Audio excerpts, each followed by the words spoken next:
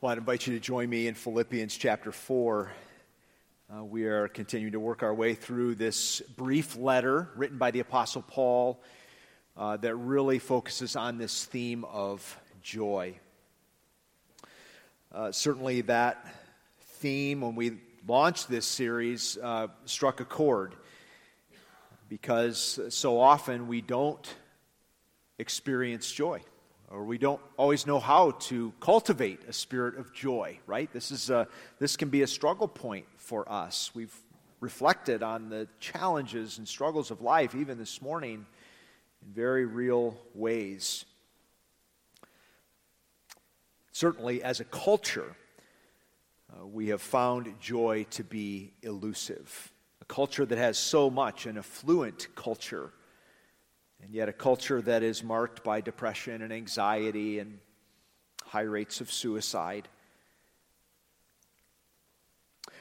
Wilfred McClay, professor of history at Hillsdale College, touched on just one aspect of this elusive pursuit in an essay entitled "The Strange Persistence of Guilt." He reflects on how Nietzsche and Freud and a lot of the philosophers have tried to throw off moral restraint, the straitjacket of religion. They have tried to usher in a new wave of atheism, freeing us from the constraints of God and His standards. And yet, as McClay notes in the article, the culture has found guilt a difficult thing to shake. He writes, "The stupendous achievements of the West in improving the material condition of human life and extending the blessings of liberty and dignity to more and more people are in danger of being countervailed and even negated by a growing burden of guilt that poisons our social relations and hinders our efforts to live happy and harmonious lives." So for all the improvements in culture and in society, all of the civilization that has taken place, all of the perks and accomplishments and treatments for cancer and other physical ailments, lying beneath it all is still this nagging and even growing problem of guilt. Freud himself commented on this in his book, Civilization and Its Discontents.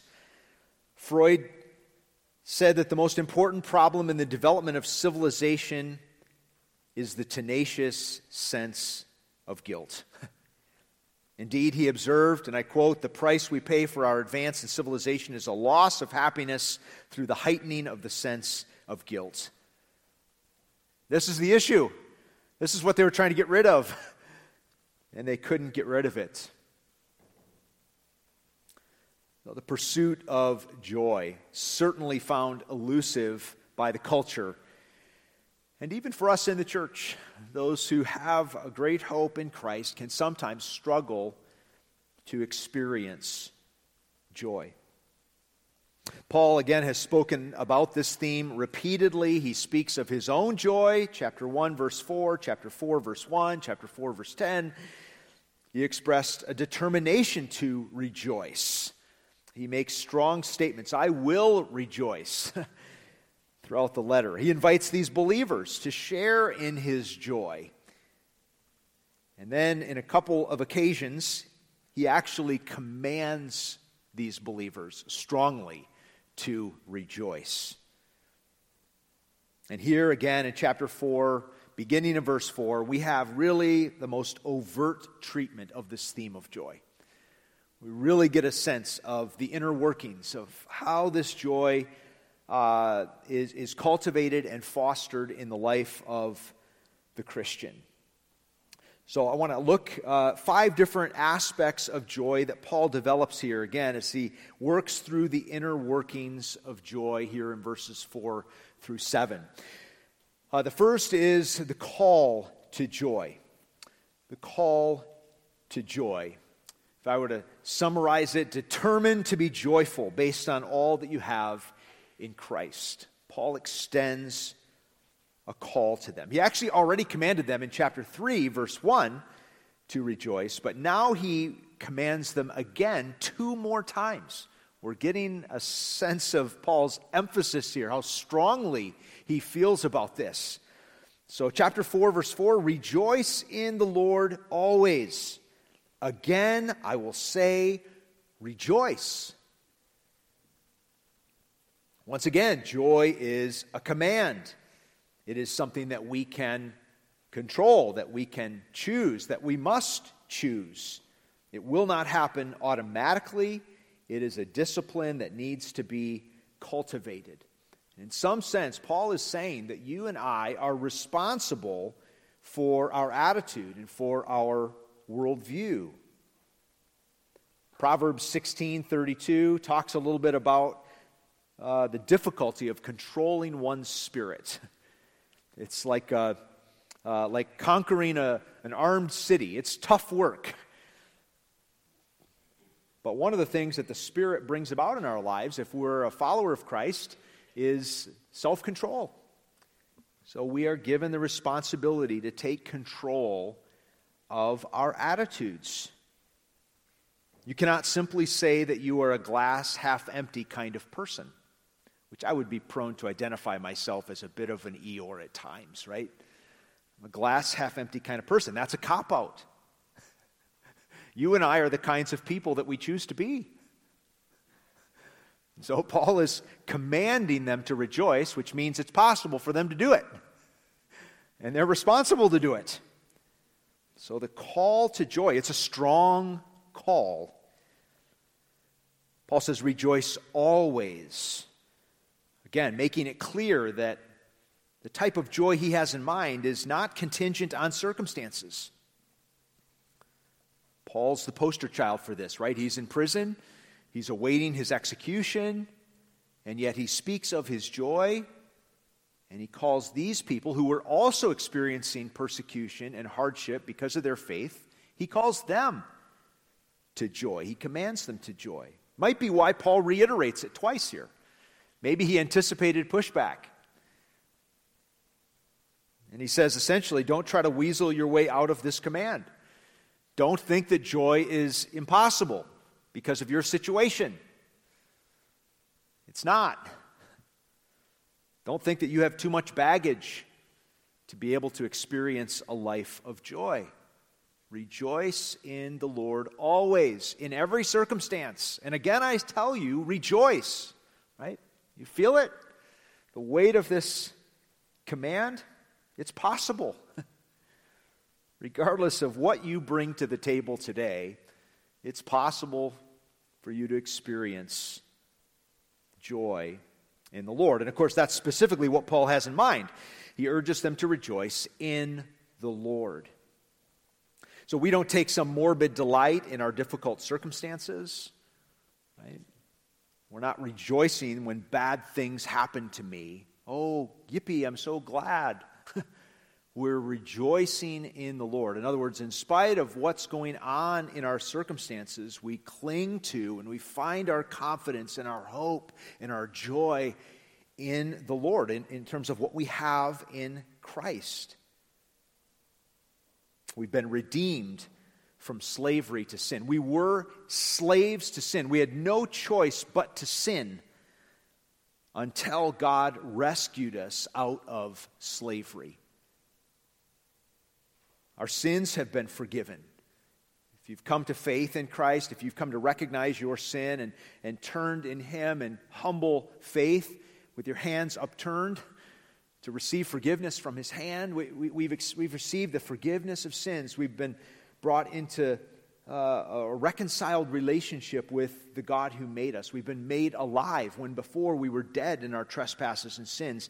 We have an advocate in Christ, an advocate at the right hand of the Father, interceding for us, a compassionate advocate, right, who was tempted in every way, just like we are. And our future is secure. We celebrated the resurrection last week, and we talked about how Christ is the first fruits of a coming resurrection of the dead, that His resurrection ensures our resurrection.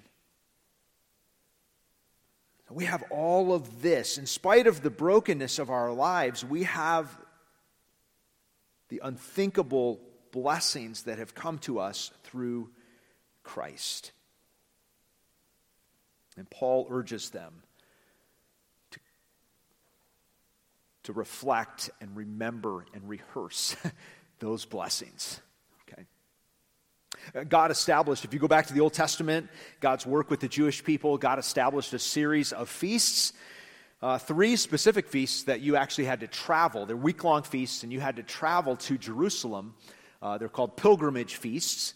And so, we were just in Jerusalem, we were just in Israel with a group from church, and Boaz, our guide, was trying to capture that for us a little bit, that for some, this could be 2 to 3 months of travel, not only the time you would spend in Jerusalem, but your time in getting there and getting home.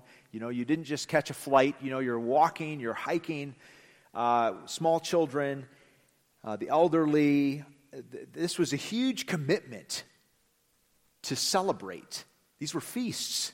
These were joyful events, and God made it a priority that his people would be marked by joy and celebration. It seems a bit strange to us that we have to be commanded to rejoice. But we do. As the hymn says, our hearts are prone to wander. We're prone to think about all of the challenges in our lives, the brokenness in our lives, and we're prone to forget God's extravagant grace. And so just as God established these feasts for the Jewish people and commanded them to rejoice, so Paul says, rejoice. Rejoice in the Lord. Continue to rehearse his goodness and his grace. So we have this very clear clarion call to joy. And then Paul describes here the impact of joy in verse 5. The impact of joy. Rejoice in the Lord always. Again, I will say rejoice. Here it is. Let your reasonableness be known to everyone. The Lord is at hand.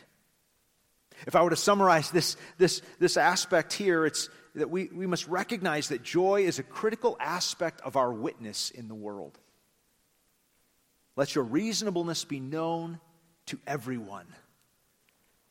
That's a curious little phrase, isn't it? Let your reasonableness be known. Every other time this word is used in the Bible, it's translated gentleness. So that would be certainly one way to bring it across. Let your gentleness be known to all. One translation brings it across, see that you are considerate to all.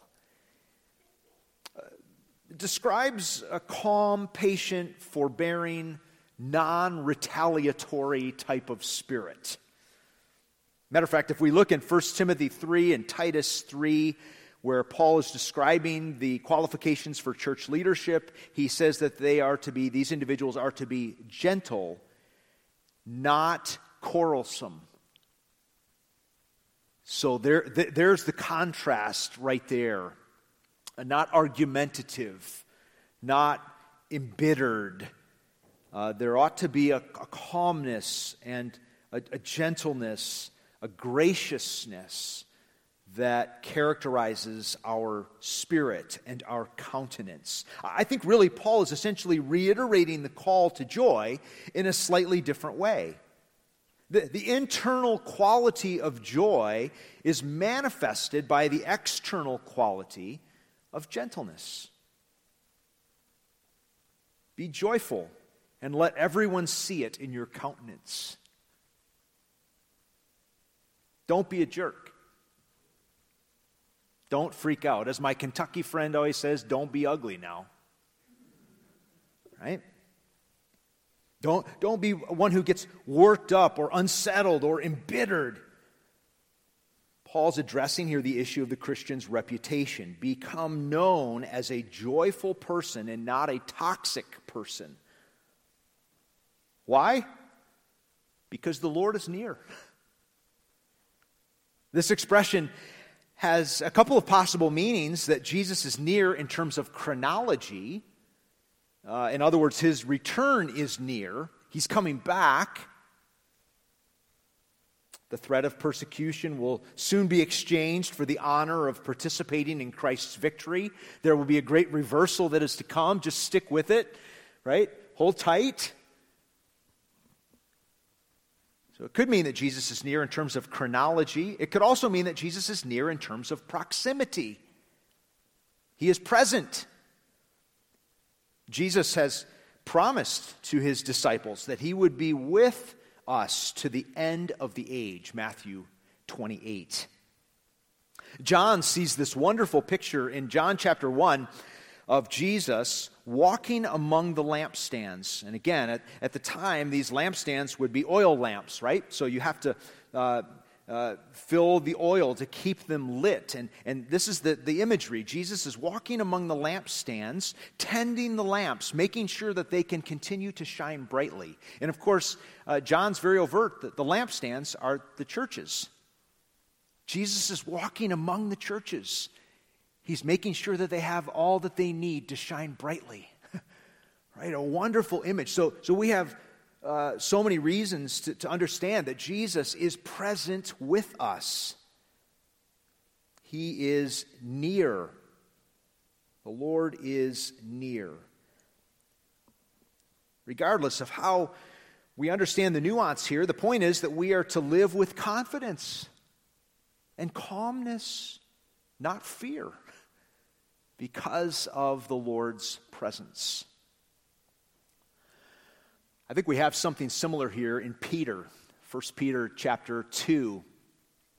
Peter writes, "It is commendable if someone bears up under the pain of unjust suffering because they are conscious of God. But how is it to your credit if you receive a beating for doing wrong and endure it? But if you suffer for doing good and you endure it, this is commendable before God." So it pleases God. This is what Peter's saying. It pleases God when we endure suffering because we are conscious of God. We're trusting God in the midst of this really difficult circumstance. That's commendable, that we keep God in mind in the midst of our struggles. He goes on here to use Jesus as the example. "To this you are called because Christ suffered for you, leaving you an example that you should follow in his steps. He committed no sin, no deceit was found in his mouth.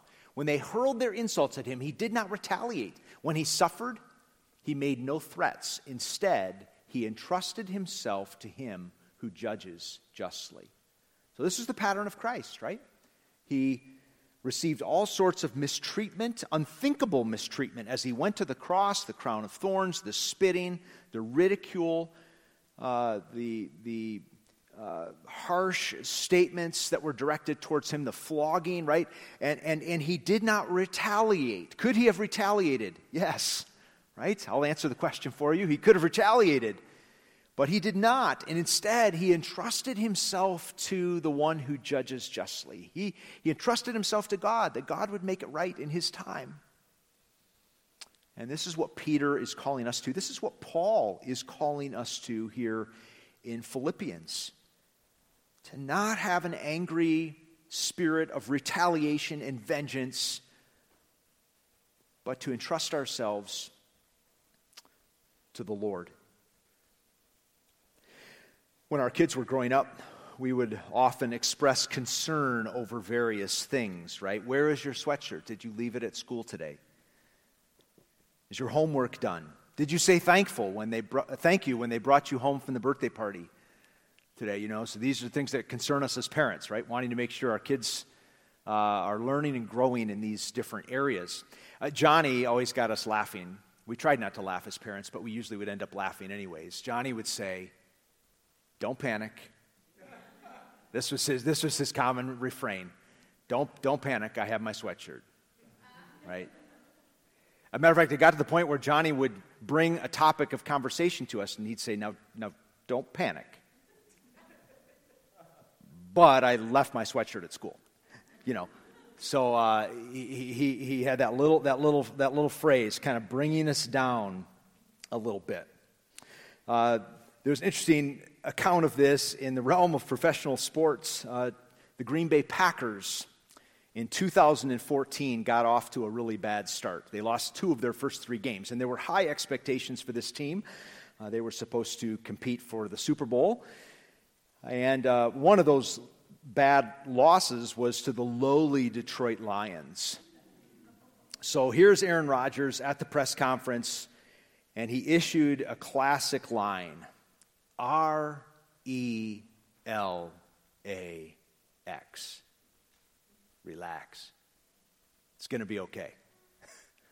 And they went on to finish the year with the best record in the league, tied for the best record in the league. He was right. Just relax.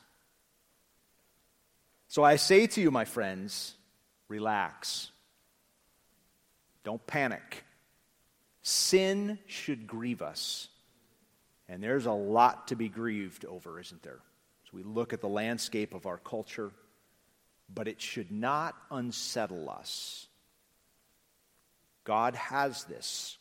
The resurrected and ascended Christ is present and sovereign over world events. Act like it. Your countenance reflects your theology, and it is an important part of our witness. We live in an increasingly skeptical culture. It's important that we speak the truth of the gospel without apology, but it is also important that we demonstrate the joy of the gospel. We should have a reputation for being courteous. We ought to cultivate civility in a toxic age. Harsh attacks quickly spark defensive responses. After all, do you have a hope that transcends the circumstances of this life? People are wondering. Alexander Maclaren, the great British preacher, a gloomy, melancholy professing Christian, is a poor recommendation of his faith. If you want to adorn the doctrine of Christ, you will do it a great deal more by a bright face that speaks of a calm heart than by many more ambitious efforts. You can have your apologetics down and all sorts of Bible verses in hand, and we should. We ought to be able to make a defense for the faith that we have. But we also ought to have a spirit of joy and confidence in our great God. So the call to joy, the impact of our joy, why it's so important. Paul also touches on the threat to joy here in verse 6. Back to Philippians 4. Rejoice in the Lord always. Again, I will say, rejoice. Let your reasonableness be known to everyone. The Lord is at hand. Do not be anxious about anything. Do not be anxious about anything. Paul points to anxiety as the enemy of joy. The KJV, the old King James, translated it as be careful for nothing. Don't be full of cares. Weighed down by cares, right? Pulled in different directions. The Old English word for worry means to strangle. There's the imagery.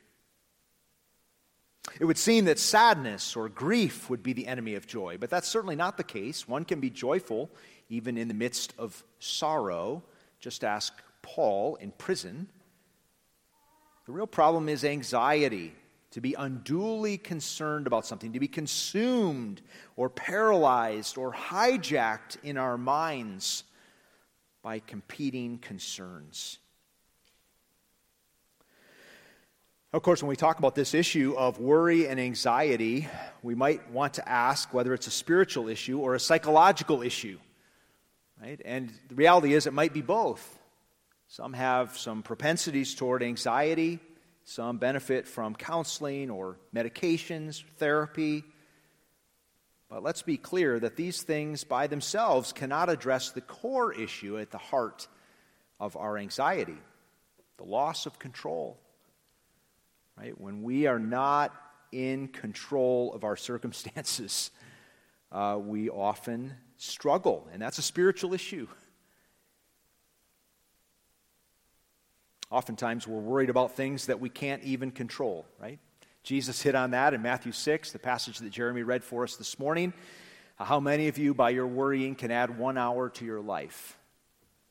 Right? So we tend to get going on down the road. Jesus said there too, don't worry about tomorrow. Each day has enough trouble of its own. We borrow trouble. We let our minds start going about all these scenarios, most of which will never happen. but our minds become consumed with these many things. Martha and Mary, the sisters of Lazarus, certainly model this, don't they? Mary was sitting there at the feet of Jesus, enjoying his teaching, enamored there alongside of the other disciples. Martha was making preparations for dinner. And she was distracted, overburdened by all the work that she had to do. And Jesus said to her, Martha, Martha, you are anxious and troubled about many things. Do we have any other worriers in the room other than me? Whew. This is a big one. My mind is often hijacked by concerns and worries. I don't know what it is for you. Where am I going to get the next rent payment? Am I going to pass this class? Am I going to be able to get a job when I graduate from college?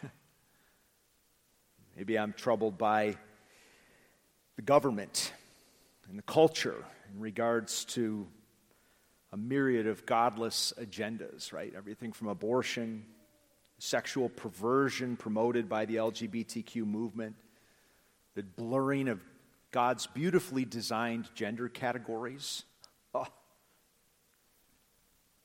growing national debt. I don't know what's on your list, what it is that threatens to hijack your mind and your thinking. I love the realism of the text, which really acknowledges that there are many things to be worried about. Right? There are things that would tend to capture and dominate our thoughts.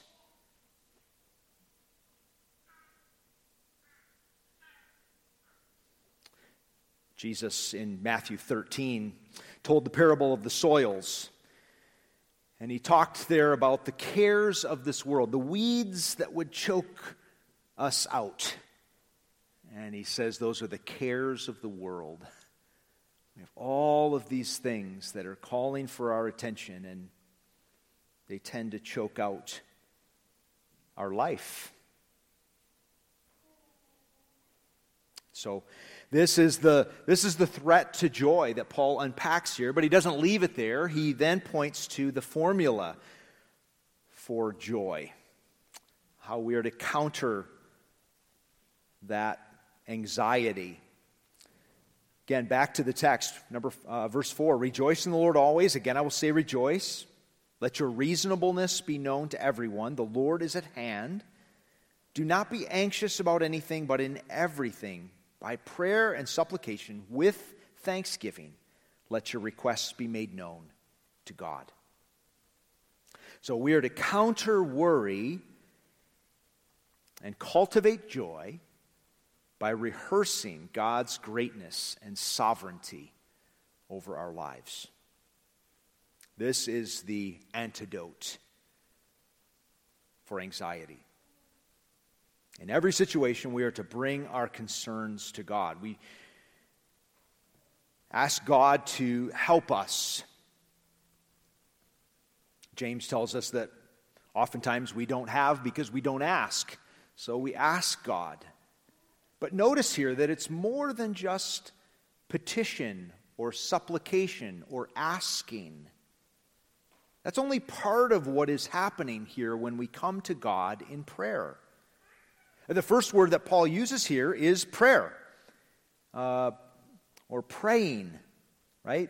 Do not be anxious about anything, verse 6, but in everything by prayer. That's a worship word. That is a word of adoration. It's an acknowledgement of all that God is.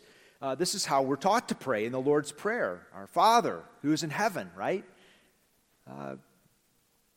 Who is on high, who is transcendent. Hallowed be your name. May your purposes be central. I'm not the center of the universe. I'm a creature. You are the creator. May your will be done here on earth. May your kingdom come. Your authority prevail. And your kingdom come. Your will be done here on earth as it is in heaven. So that's part of what's happening in prayer. It's not just that I am trying to, God, please, I need you to resolve this situation. That's part of what happens in prayer. My heart is so heavy over this, God, or I'm so confused, or I'm so burdened. I need you to do something here because I can't do anything. But there's also just this aspect of prayer in which I acknowledge, God, you are God, and I'm not. And I rest in your sovereignty, and I praise you. And then, of course, thanksgiving. A recognition of God's faithfulness in the past.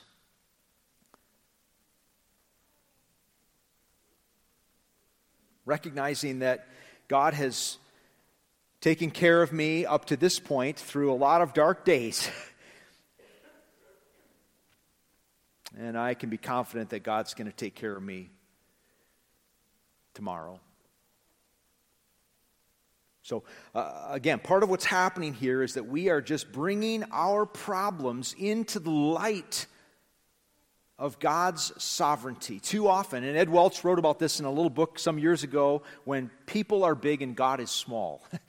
Our problems seem so massive and God is relinquished to the periphery. And in prayer, we bring God back into the picture to reorient the chaos of our lives, to bring it into perspective. So this is put forward as the formula for joy. This is pothole season in our great state. And you might find if you hit enough of those little potholes, or if you hit just the right one, that, about absorbs your car, right? You might find that you need to have your steering aligned. Right? It's pulling to one side or the other. You get enough of those shocks. You need an alignment.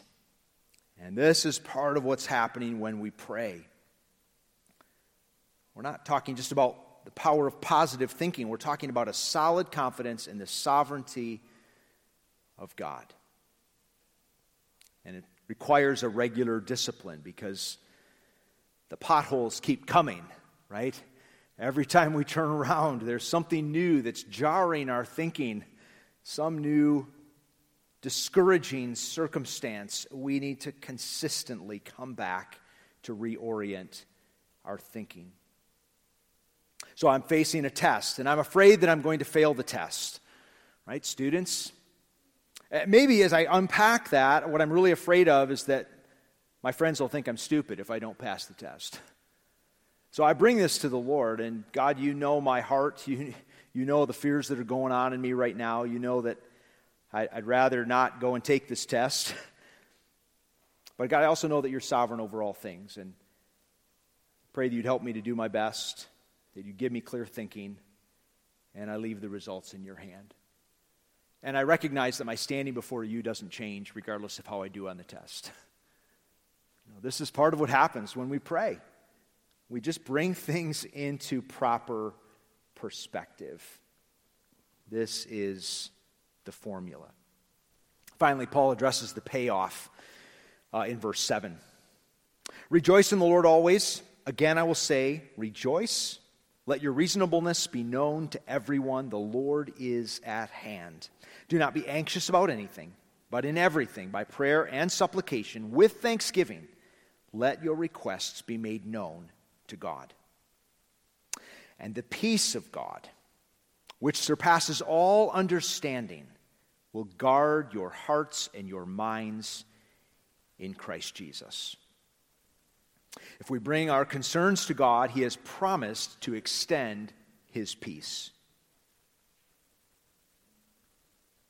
God's peace here is likened to a warrior.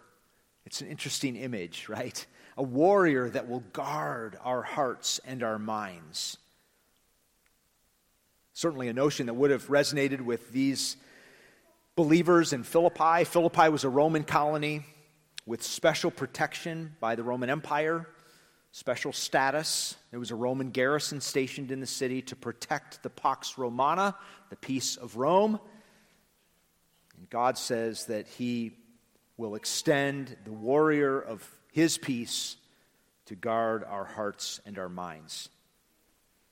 And then, of course, there's that little expression that God's peace surpasses all understanding. Understanding here referring to the faculty of intellectual perception. So God's peace is supra-rational. It's above our ability to understand. We might even say that God's peace is countercultural, or counterintuitive, rather. It doesn't necessarily align with our ways of thinking. Our culture would want to suggest that financial security is the antidote to worry. If you just have enough money, you'll never worry about your finances again, right? Everything will be great. Vaccination is the antidote to worry. If you just have the vaccination, then you will not have to worry anymore. A clear health diagnosis, right? From cancer, a clean scan. If I just had that, I wouldn't worry. Paul is saying here, don't look for peace in your circumstances. You will certainly be disappointed. God's peace is the only true antidote to worry. Years ago, our family enjoyed watching The Biggest Loser. Go ahead and judge us if you must. But, of course, all these people trying to lose weight, and they each had a trainer, each group, right? It was a bit of a contest, and Bob, one of the trainers, on several occasions implemented what I would call a Sabbath principle. He didn't call it that, but they have these strict diets and they're doing all their exercises, and he would actually give them one day out of the week in which the diet rules were thrown out the window. Now that doesn't seem very smart, right? To give a bunch of overweight people free reign at the buffet one day a week when you're trying to compete in a contest. And yet, his teams did pretty well. It's a bit counterintuitive, but come to find out, God did not make us to go nonstop 7 days a week. And I think it works in the realm of work. You'll accomplish more if you work 6 days and rest on one day of the week than you will by working 7 days straight. God hasn't made you to work 7 days straight. It's the guy in the forest using his axe, but if he stops periodically and takes a break and sharpens the axe, he's going to get more done. It's just a bit counterintuitive, but I think Paul's saying something here in a similar way. We're looking for peace. We're looking for joy in all of these places, but our true joy only comes from God. God made you. And he knows how to deal with your anxiety better than you do.